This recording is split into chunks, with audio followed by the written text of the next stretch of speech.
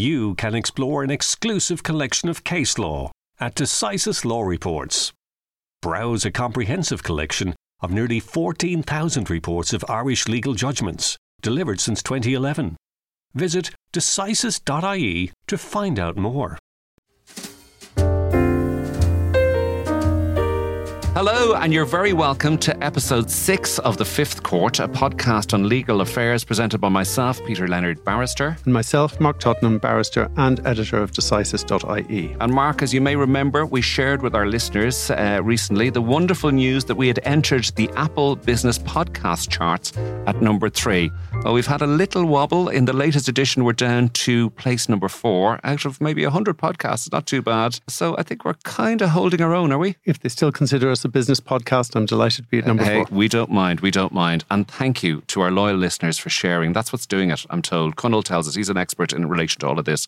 It's the sharing and passing it on and letting the world know about it. So we're very, very grateful to our listeners for that. On last week's show, you will remember that we had a fascinating conversation with criminal barrister Catherine McGillicuddy. Using the ongoing Hutch trial as a background, we talked about the Witness Protection Programme and the Special Criminal Court, and I think it was really, really interesting. Absolutely. Great response. Yeah. I mean, Catherine was just fabulous. All the stuff she discussed. Well, today our focus moves to the legal world of asylum, immigration law, citizenship, and we're delighted to be joined in studio by leading senior counsel Colm O'Dwyer, who's going to talk to us about the laws governing human rights and how they are applied in this jurisdiction.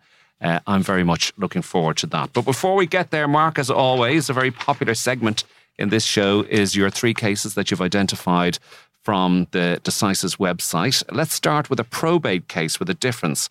This is the case of SM versus SL. This is a decision of Judge Nuala Butler in the High Court, and it involved a deceased who died intestate. And the other significant factor was that he had been legally separated from his former spouse. So the question was, who was his next of kin for the purposes of extracting a grant of letters of administration in relation to his estate? Yeah, so as you said, the deceased here was married, but very sadly, obviously, the unhappy differences had arisen, and a separation agreement was entered into. However, I should say that the separation agreement included a waiver of the right of the spouse to extract letters of administration. However, the former wife, or the separated wife, then was arguing that the separation agreement wasn't valid.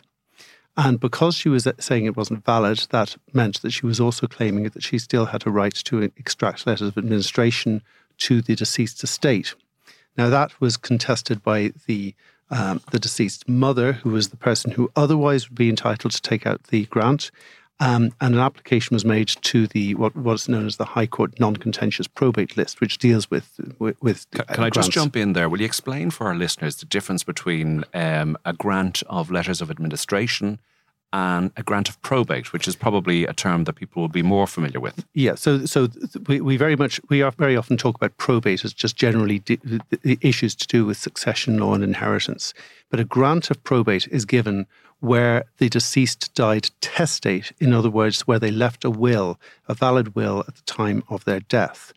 If no will was left, the deceased is described as having died intestate, which means that their estate passes according to strict rules that are set out in the Succession Act, and they're divided as to whether it goes to the spouse or the children, or if there are no spouse or children, to the parents or the siblings, and there's a sort of order of succession. Okay. So in this case, the deceased died intestate. There was no will, and therefore the ordinary rules of intestate succession applied. And normally speaking, if the deceased is married, then the wife or the husband, as the case may be, is entitled to extract a grant of administration. And in this case, Judge Butler found that the mother was next of kin. No, sorry to correct you. No, that's okay. Please do, Mark. What she said was that it was not appropriate in this type of application to determine whether the separation agreement was valid or not. So instead of determining that the mother was the next of kin, she made an order, which is quite common under what's called Section 27(4) of the Succession Act 1965, which is where she determines, she effectively overrides the ordinary line of succession and says that this is the appropriate person to extract a grant. So there's likely to be another day out in that case then? Well, in relation to the separation agreement, it's quite likely, yes. Okay, very good. Our second decision concerns company directors and whether they should have notified the Registrar of Companies in this jurisdiction of matters which had occurred in a foreign jurisdiction. That's right. In this instance, the directors had managed to stave off disqualification in the UK by giving certain undertakings.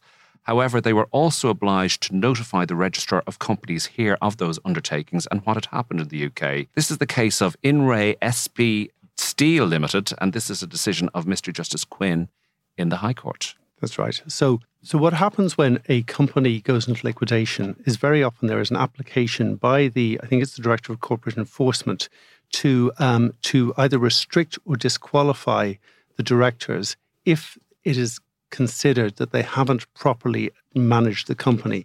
Restriction generally means that you're restricted from being a director of certain companies for a period of 5 years. Disqualification means that you're not entitled to be a director of any type of company for, I think it's a period of 10 years. As I said, this generally happens when it's just determined that the directors haven't managed the company properly. But there is a deemed disqualification that arises in certain circumstances where you have been disqualified in another jurisdiction.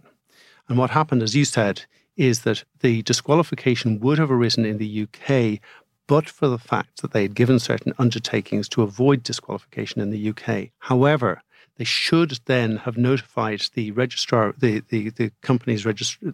Registrar of Companies in Ireland of these undertakings, and they failed to do that.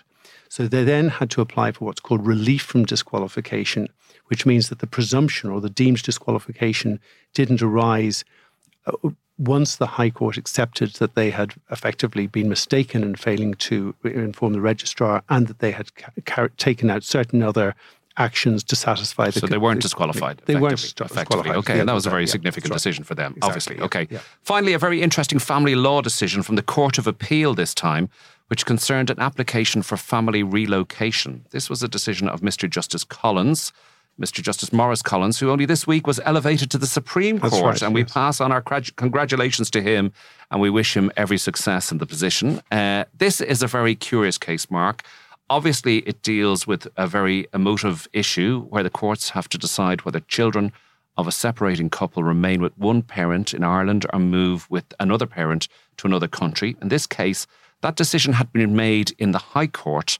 However, there were concerns about the assessment which the High Court had made, and hence the matter came on appeal to the Court of Appeal. That's right. This is very much a procedural issue, but the bottom line, obviously, is the issue as to whether a parent can move to another country with the children, which, I mean, we've discussed these before. These are decisions that really no human being should be able to make about somebody else's family, and yet it generally falls to a judge to have to determine this Now, the assessment here, though, was fascinating what happened, wasn't it? Yeah, well, what happened here was that as is common enough, the court appointed a clinical psychologist under Section 47 of the Family Law Act or Section 32 of the Guardianship of Infants Act, which one or the other.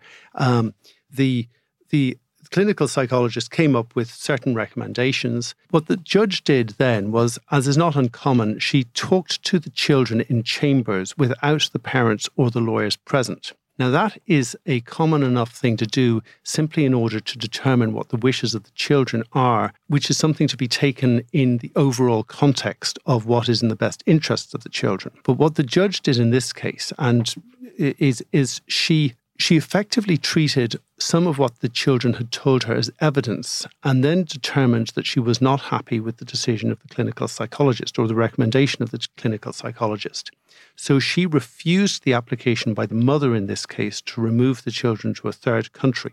The country isn't identified. In the Court of Appeal, they weren't happy with the way that assessment was carried out. Exactly. They didn't necessarily say that the decision that was made was the wrong decision. It was just the manner in which it was carried out. So they wanted to go back to the High Court so that it can be do it all again. Well, there were two issues effectively. One was that because the parties to the case and their lawyers didn't get to hear what the children had said, that, the party is obviously entitled to the evidence upon which the judge makes her decision. And secondly, she did not give sufficient reasons for departing from the recommendation of the clinical psychologist, which obviously is something that a judge does need to do. So the matter was then remitted back to the High Court for a full rehearing. Very good. So very interesting decision there, Mark. And 3 really, really good decisions. Thank you as always for those. Back in a few minutes with Senior Counsel Colm O'Dwyer. Silence in the Fifth Court. Okay, so I am delighted to be joined by Senior Counsel Colm O'Dwyer, who is very well known for his work in the area of asylum and immigration law and human rights. And I think it's fair to say, Colm, you're always on the side of the applicant. And you can only be on the side of the applicant the way the thing is structured at the moment, isn't that it? Yeah, I suppose that's correct, yeah. Usually barristers, when they act for the state in cases, or when they agree to act for the state in cases, have to give an undertaking, but they won't act for applicants. Yes. In these particular types of cases. But I think, well, look, let's go back. We're going to talk all about your involvement in human rights and aspects of the asylum law and immigration law, etc. But first of all, can we go back to where it all began? So, you went to college in Trinity, I believe. Mark got very excited when you came into the room. He thinks he recognises you from those days. Yeah, well, I certainly recognise him. Yeah, I was in Trinity. I studied, back then it was ESS, but it became, while I was there, BESS, Business, Economic and Social Studies. And I suppose my specialty was economics. I didn't do law at all. It was really only after I finished college, I thought about studying law. I was involved in the student union in Trinity for a year. And for various reasons, I just became particularly interested in law and decided to do the King's Inns. Before we get to law, yes. There's a much more interesting story than that. Yes. Apparently you were a star of Trinity Players and lined out on the stage, thread the boards with one Dominic West. Is that correct? That's correct, yes.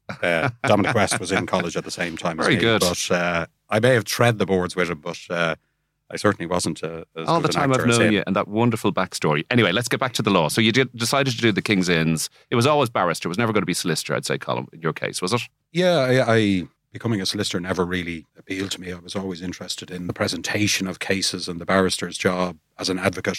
I had some experience with barristers during the time I was on the student union, and indeed at one stage with Mary Robinson, it seemed to be the right thing for me to do. And yeah, was that through the abortion information? That's right. Yeah, that was my time there. So, and were you an elected officer of the student union? Yeah. Okay, what officer were you? I was the entertainment officer. Oh wow, okay. But we still, obviously, you still had involvement in the politics of the union, and I was particularly interested in that. The really big issue of the day, the X case, was around that time. And Spuck v. Grogan, there was a very real possibility at the time that they might actually be imprisoned, wasn't there? Or certainly that was right. the perception. In Trinity, I think it was the union members 2 years before me. Yeah. But they were some of the individuals that were involved, and there were others from other colleges as well. So yeah, there was a fear that they would be personally liable. Wasn't there Coogan versus Spuck as well? He was president of the UCD Students' Union, I remember at the time. Okay, so you come into the law library. Who did you devil with? I devilled with a man called Mel Crystal. We've all heard of him. Yeah, well, I hope so. And he was a fantastic master, very generous with his time and everything else. Taught you a pugilistic attitude to advocacy, I imagine. Well, actually, it went a bit further than that. He, for many years, was the head of the Irish Boxing Association. And part of my deviling involved going to the stadium to be a corner man on different occasions for fights when he was stuck. So I suppose that was an unusual aspect. So I was actually, well, I was looking down. Yeah, exactly. Yeah. And so I'm still very good friends with Mel, and I really had a fantastic time deviling and learned an awful lot from him. My question was... always grateful to him. How did you get involved in human rights law? Now, obviously, as you say, being a students' union guy, getting involved in the whole Spuck issue and all that sort of stuff, it probably was directing you. You're going in that direction. But deviling with Mel Crystal, Mel was very much involved in this sort of area. So I suppose it was kind of a natural follow-on. It was an area of law that you moved in as a result of the person you deviled with. No, it wasn't really... when I was deviling with Mel, it was back in the sort of halcyon days of PI that perhaps, I don't know, it might have been before your time, Peter. I think it might have been. Absolutely. But when there was... Hasn't been halcyon since I got into the law library. No, anyway. this is now pre-PIAB. So there was no PIAB. Almost all cases were dealt with through settlement negotiations by involving barristers and solicitors, and very different environment. There was... and just for listeners who aren't familiar with the acronyms, PI, personal injuries cases, which were a very large part of the bar up until the sort of early 2000s, And then when the Personal Injuries Assessment Board came in, obviously the result was that there was far less personal injuries work going through the bar, and a lot more, certainly, circuit court cases were settled at a much earlier stage. Isn't that right? That's right, yeah. When I was starting in 98, it was still a huge area, and indeed in the circuit court at that stage, because he was a junior counsel. And so Can I just interrupt there? Yeah. Was he still boxing in 1998? No, he wasn't. Oh, sorry, He was okay. Long retired at that Okay, point. sorry, I saw him recently referred to, because he was a witness in a case. Yes, of course, yeah. But he was referred to as a retired boxer, but I think he's been a retired boxer for a long time, probably 40 years. But, yeah. Yeah, I mean, his was a personal injuries mainly practice, civil practice, I suppose you might say.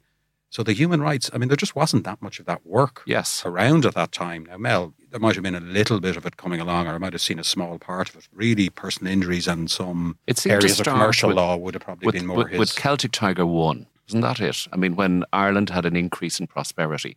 Yeah. Certainly in terms of refugees seeking asylum here. There was always that. There was always a tradition. I remember as a young person, Vietnamese settlers, etc., coming to Ireland. So there was always a tradition. But it was only really with that kind of economic growth that happened post 96, 97, 98, suddenly into the early noughties, that there was a growth in this area and the state had to respond.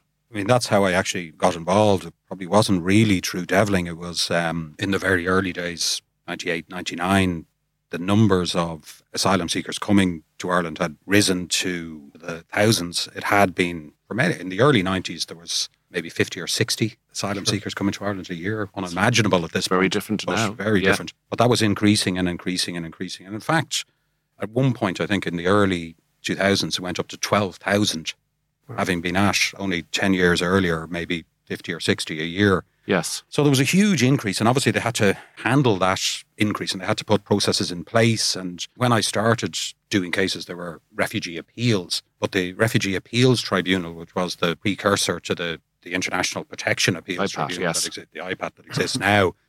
But there was even a body before that where I first started appearing for applicants in these cases doing their appeals.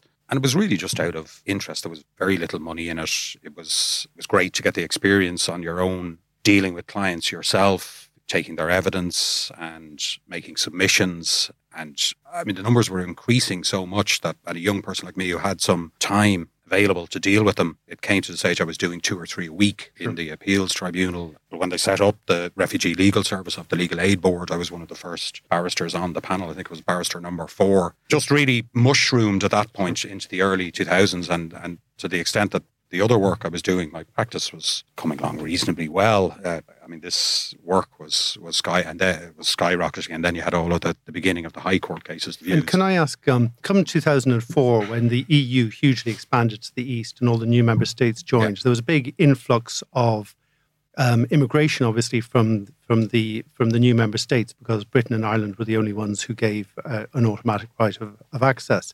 Did that coincide also with an increase in refugee applications as well, or is that 2 sort of separate issues?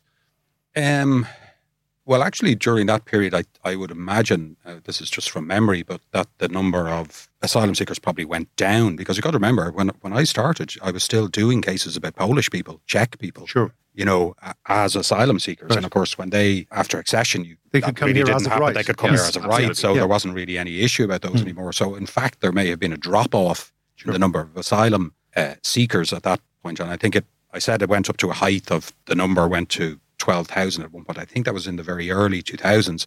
But it started to decrease quite steadily after that, possibly reflecting economic changes as well and in the country. But what did increase, though, of course, with all of these people coming from Eastern Europe and, establishing themselves in Ireland, I mean, obviously you then had huge issues about free movement and their rights to bring family members and with them, and the rights to housing and social protection and those sort of issues. Yeah, exactly. All of those issues were arising, and people, and this is what I know, this is certainly what happened to me, and I know several of my colleagues who were around at that stage. You might have been doing these asylum cases and dealing with asylum or refugee issues only, but suddenly you had this much greater area of immigration, and at that point, what we call EU treaty rights, whereby people are exercising their right to free movement to come to Ireland. Sure. So there started to be a lot of case law around that, and most of that was ending up in the High Court. There were important, significant issues. Judicial review issues. And there were judicial review issues, and so myself and a number of other barristers who were, I suppose, working in the general area that at the time started to do an awful lot of that work. And actually, at one point, I would say, probably my practice became much more about representing EU nationals rather than are now often termed third country nationals, being, people from Somalia or Africa, other African countries. Can I come back in there, Colm? Just in relation to an EU treaty rights, that's huge. And obviously it's a huge area. And we will talk about migration. But let's go back to asylum just for a second. As a general position, what would you say, as somebody who works in this area all the time, would you say, to use a phrase, that Ireland is a warm house for asylum seekers? Yes, it has been difficult. I mean, you may be aware. I mean, I think you do have to bear in mind what I was talking about earlier, that we had this massive increase in numbers. We hadn't really got the structures in place to deal with that. We hadn't got the experience. There were bodies such as the Refugee Appeals Tribunal set up, but then they didn't really have the expertise, and it was a tough learning process. So what you ended up with, and what gave rise to a lot of work, I suppose, initially, was you had bodies such as the Refugee Appeals Tribunal making quite bad decisions, and the decision-making was quite poor for a number of years. There was all sorts of problems. And the particular issue that kept coming up again and again and again was the assessment of credibility. So you had a body that wasn't a court deciding upon the credibility of applicants. And the difficulty is, asylum applicants, it's very rare you have a proper paper trail or paper evidence of all of this. The real key issue is whether these people, whether their story was credible, or whether it was credible that they had feared persecution. And just the legal position is that, if accepting the fact that asylum seekers or refugees come from areas and have to flee their countries often at a moment's notice, they won't have paper, they won't have stuff. So there is a duty to sort of give them the benefit of the doubt if their story is plausible. Yes. Generally, isn't that the general legal position? Yes, exactly. No, that is it. But it almost has to be expected in the majority of cases that there isn't going to be the type of evidence you might expect in a case. There's, if you take a regular case, if you look at the situation of somebody coming from Somalia as a country, in the country they're coming from, it's war-torn in one way or another. There isn't the administration there to produce the type of documents that you might get that would be evidence. It just doesn't exist, or they don't have a government that covers the whole country. But on the other hand, I mean, I've certainly seen case law where there's been determination that somebody has pretended to come from a war-torn country, where the determination has certainly been that they came from another country that was not a war-torn country, and that they appear to have tried to gain access to the country by pretending to be from a. Oh yeah, no. There must obviously be a way of trying to determine whether somebody is kind of claiming to come from X country rather than Y country, and presumably do they use the interpreters? I mean, if there isn't any paper trail at all, what's generally done to determine that?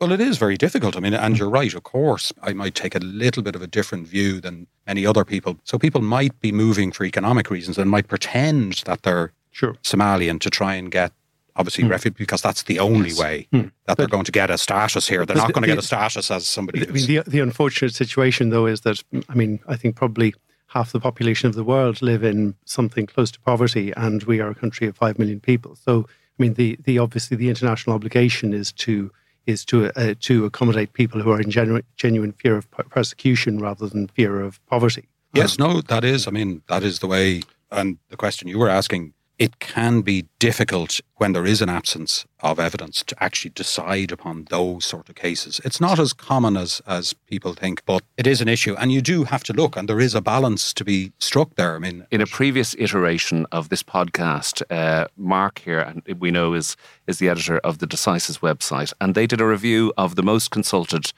Superior Court decisions over the last 10 years. And IR, I think, was at the very top. Are Meadows, and these are the central cases that are in the whole thing, that are in your area of asylum law, and it's to do with credibility and the obligation to try and be fair to somebody who's telling their story, and there isn't the raw data to back up what they're saying. So you have to look at it in a very fair way to see if the story is plausible. But as Mark has said, there are people who are telling tall tales. We know that, don't we? Yes. I was just trying to explain earlier that there may be reasons they're doing this that might be sympathetic, or we might understand why they might do this. But nonetheless, yes, that's true. But one of the difficulties that arose, certainly in the early days with the Refugee Appeals Tribunal, was that credibility was being repeatedly dismissed for no real reason other than effectively a gut feeling of the tribunal member. There's, I don't believe this guy. Or there might be some minor part of their story, which, you have to look at often with these cases, you have to look at the story effectively in the round. Absolutely. So otherwise they might not tell the truth about, this is my view, but they might not tell the truth about one part of the story for whatever reason. It might be the getting to Ireland. They may have had difficulties with traffickers. They don't want to give away names. They don't want to explain exactly how they may have come here. But does that mean they don't have a fear of persecution in their country? Probably not. Well, as you say, you've talked a lot about the RAT, the Refugee Appeals Tribunal, but that was replaced. That was replaced in 2015. By the International Protection Appeals Tribunal. And I think the system is better as a result. I mean, let's not comment on whether, what is right and wrong, because I suppose there's two sides in all of these things. But the system is working better as a result of that, I think. Isn't it? Yeah. I think the IPAT has been a positive development. There's been real efforts to improve the system. They introduced, they had international consultants involved. Even I seem to remember they had a well-known judge from Canada who came over here and stayed here for a long period. I think 6 months. It's a very progressive system. I mean, system is perfect. I wouldn't go as far as progressive, but they improved the decision making. The big problem was the actual decision making. Even if, clearly you have to accept we have to accept there are people who are not going to tell the truth, but it was the way in which the decisions were made that was the problem. And you often got decisions very poorly written, very poorly reasoned. Yes. And a lot of that has changed. Now you look at an IPAT decision, you will, at least the reasoning appears, they break it down into the different parts. Where do I think the person is actually, so the first thing, the very issue we've been talking about, is the person actually from Somalia? So he speaks whatever language, so that would indicate he might be Somali. So they break that down. Then they go, do I think he's suffered persecution in the past? And they go through whatever evidence there might be of that. He might have a medical report from Ireland saying, he has various injuries that would be indicative of torture. So a very structured decision, which you used to not have in the past. So in that way, it's improved. And of course, the success rates have increased hugely. And the speed, since that. And the speed of decision making, has that improved as well? It has, but if you're talking about the IPAT, it has, but it's still probably too slow. But the speed of decision making in the International Protection Office, which is the first stage, which used to be the Refugee Applications Commissioner, has in recent years, and not just because of COVID, this even predated COVID, has got very bad. You're talking now, they say, or certainly recently enough, that you're talking about a 2 year, in fact, 2 years and 2 months for an IPO decision on your case. 2 years to get an IPO, and then how long again to get to IPAT?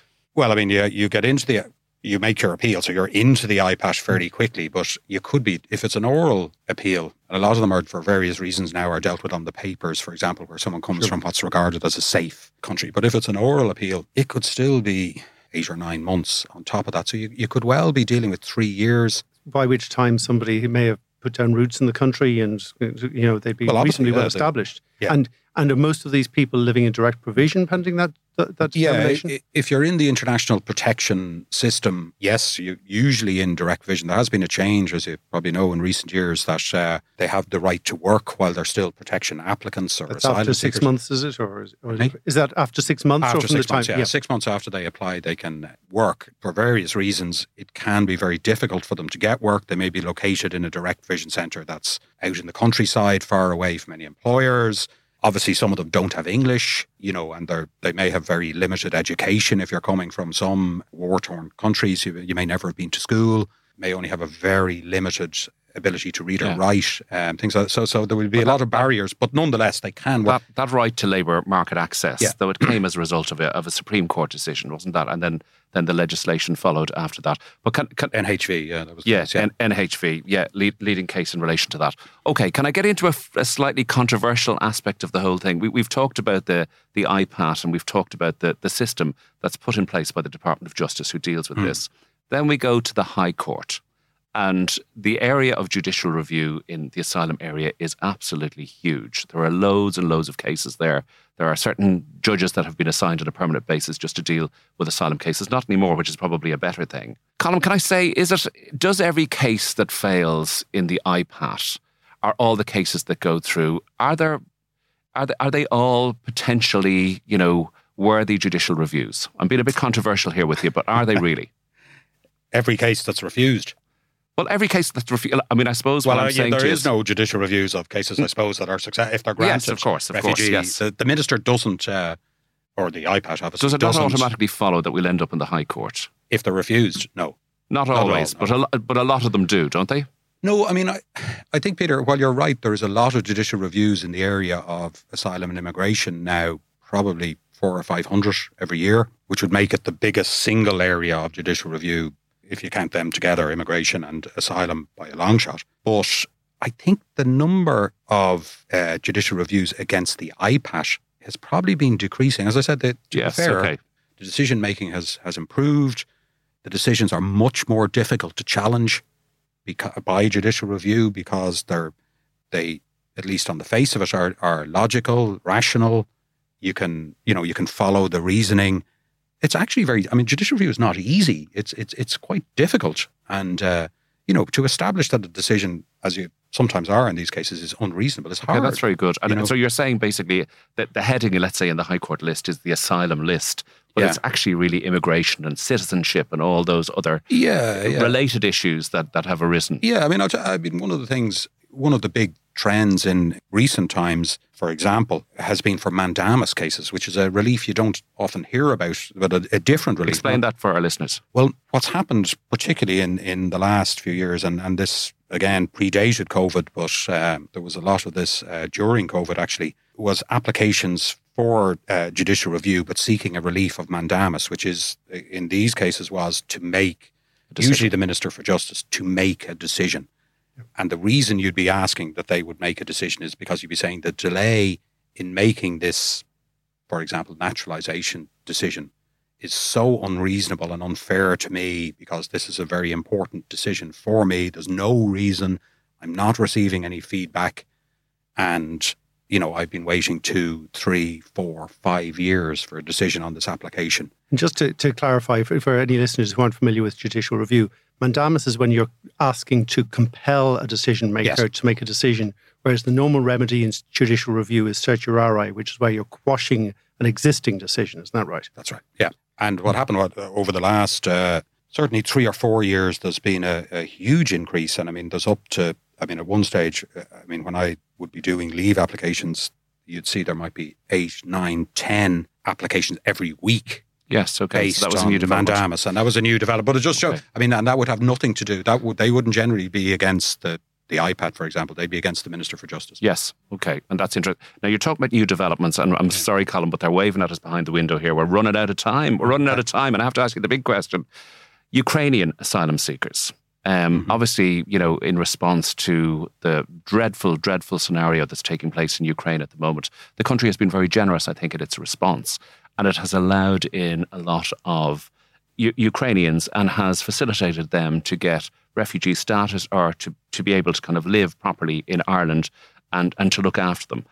How does that sit for you with somebody like yourself who works in the system and who has dealt with people from war-torn countries throughout the world, throughout Africa, Asia, various different places? Do you feel that they're getting better treatment than other refugee applicants who are equally, deserving of treatment? Well, first of all, it's important to realise, that there is this narrative that we're somehow inundated, that we're taking a disproportionate number of, given our population of Ukrainians, and that just simply isn't true. I saw a figure recently, which I think is correct, which is that we're the 9th in Europe in terms of population. So the proportion of Ukrainians we're taking, so the 55,000 roughly we've taken so far, puts us in 9th place in Europe by population. So we're certainly not, I think the Polish, I don't know the exact figure now, they're certainly, I think the number of Ukrainians who are in Poland at this point is 1.4 or 1.5 million. And Poland in real terms is probably a poorer country than Ireland. And, so, Yes, I think that But the state has done... what about other nationalities? Oh, yeah, sorry. That are not getting the same treatment as Ukrainians? Syrians and people from Yemen or Somalia. I mean, they obviously have the same issues as Ukrainians, but they're not being fast-tracked in the same way. Yeah, I mean, that is actually the point, Mark, isn't it? That, well, one of the issues that's been raised is that international protection applicants, so that's Ukrainians, apply for, when they arrive generally, apply for what's termed temporary protection, which is provided under a European Union directive. And so they're almost in a separate, parallel system to what we would normally term asylum seekers, which is now international protection applicants. But when you think about it, the Ukrainians are, those applications that they make fairly much as soon as they arrive, and facilities are placed. At one stage, there was even a facility in the airport. But you're granted your certificate within possibly the same day, within several days, and then you have temporary protection. Yes. And that is the equivalent, really, in many ways, and in some technical ways is even better than refugee protection. Sure. But on the other hand, you have somebody arriving from, say, Syria, equally at least war-torn, if you want to put it that way, also involving Russians and, has to go through the system. But they have to go through the system, yeah. Really difficult. They have to, they have to, what we've talked about already, they have to go through the IPO, they have to go through the RAT. It could take, as matters stand, it could take 3 years to get through that process. In the meantime, you are probably in direct provision, which is, receiving a very small stipend, whatever, 29 euros a week per person, being provided with food, but in very, often very difficult circumstances in these direct provision centres. And you don't have, you're still an asylum seeker. You haven't been granted anything. Sure. So you have a very limited rights. You don't have, people seem to think they have access to housing, they have access to all of these social welfare, all these things. That's not true. No. You might, if you were working, this is what I was trying to say earlier, when they got the right to work. I mean, obviously, if you work and get a good job, you may have enough wages to be able to enter the rental market and actually rent a place. But that's based on you having a job that, due to the rental crisis, it's still going to be very difficult. Colm, I feel we've only just touched on there's so many fascinating aspects to this area of law and the area of law that you're engaged in. Thank you so much for sharing your insights into all of that. But before we go, we have the big question. Your favourite book, legal book? Do you want to mention a legal book to us? Yes, I got to get that in, and thanks for asking, because I'm going to say 2 books if that's not very too good. cheeky. No, you're allowed. We had somebody who said 4 books once upon a time. Okay, well, I could give you a few more, but I'll give you 2. Two'll do. Many years ago, I had a guy called Dr. Trevor Redmond. I remember Trevor well, yeah, absolutely. Yeah, very, very intelligent man, now in Department of Foreign Affairs, a senior lawyer in Department of Foreign Affairs, but he wrote a book, which I think is a fantastic textbook, called The Law of the EU. So that's Trevor Redmond, Law of the EU. Okay. It's one of the most recent EU textbooks. It obviously has EU law textbooks. It obviously has an Irish focus. Trevor was in the law library, as you say, he devilled with you, but he was there for many years. He was there for a few wonderful barrister. Yeah, and Second book. That, I suppose you would say, is an academic textbook. That would be more aimed at students or people interested in the technicalities of EU law. But the second book is Sally Hayden book called My Fourth Time We Drowned. Sally Hayden is a journalist, I think, who has worked for a number of newspapers. Really fantastic, award-winning journalist, but she's written a book about what's regarded as the world's most deadly migration route, which is coming up through Libya to try and get to Europe. So African migrants and asylum seekers trying to get up, and all about the and Frontex and what's been done to try and push, Europe has done sometimes to try and push asylum seekers who may be in these boats back to Libya, and how dangerous Libya. It's an absolutely fantastic read, but horrifying. So Sally Hayden, The Fourth Time We Drowned, is that it? My Fourth Time. Can we squeeze in a movie, Mark? Can we squeeze in a movie? Do you have a movie? Probably my favourite movie is, and I'm saying this completely off the top of my head, is probably Goodfellas. Oh, right. Yeah, okay. Oh, yeah. So I think that has a legal aspect, I suppose. More of an illegal movie. I thought you were going to mention your old pal Dominic West. Anyway, there you go. All right, come here. This is fantastic. I better just. The Wire was a fantastic show. Come here. Thank you so much for coming in. It has been fascinating, Colm, and thank you for giving us such insights into the world of asylum and immigration law. Colm, thank you very much. The Fifth Court will adjourn until next week. So that's all from this edition of The Fifth Court. We hope you have enjoyed it. Can we say a huge thank you to our guest, Senior Counsel Colm O'Dwyer. And he asked me to mention that he's a commissioner of the Irish Human Rights and Equality Organisation as well. He's a commissioner of the Commission as well. So we just didn't mention that in the intro earlier. But it was wonderful. Colm came in and gave us such wonderful insights into asylum law and immigration, Mark. Absolutely, yeah. And he's seen such changes over the last 20 years in that whole process. Yes, absolutely. And I would also like to say a huge thank you to our producer, Conal O'Moroyne, and to the Dublin South Podcast Studios for recording this show and doing such a wonderful job. As always, we put out the message, if you have any comments or if there are any legal stories that you'd like us to discuss and raise, please contact us on our website or on LinkedIn. And Mark, our parting message is always, please like and particularly share, whether on Twitter or on LinkedIn or Facebook or wherever you think that you have friends or colleagues who might find this podcast of use or interest. Thank you all for sharing, because people are sharing, and hence we're registering on these charts for whatever they mean. But it sounds like people are being very supportive of us, and we're very grateful for that. So from myself and Mark, thank you very much. And until next time, goodbye. Never miss a vital Irish legal judgment. Check out Decisis Law Reports, where you'll find a fully indexed collection of all Irish judgments delivered since 2011. Visit decisis.ie to find out more.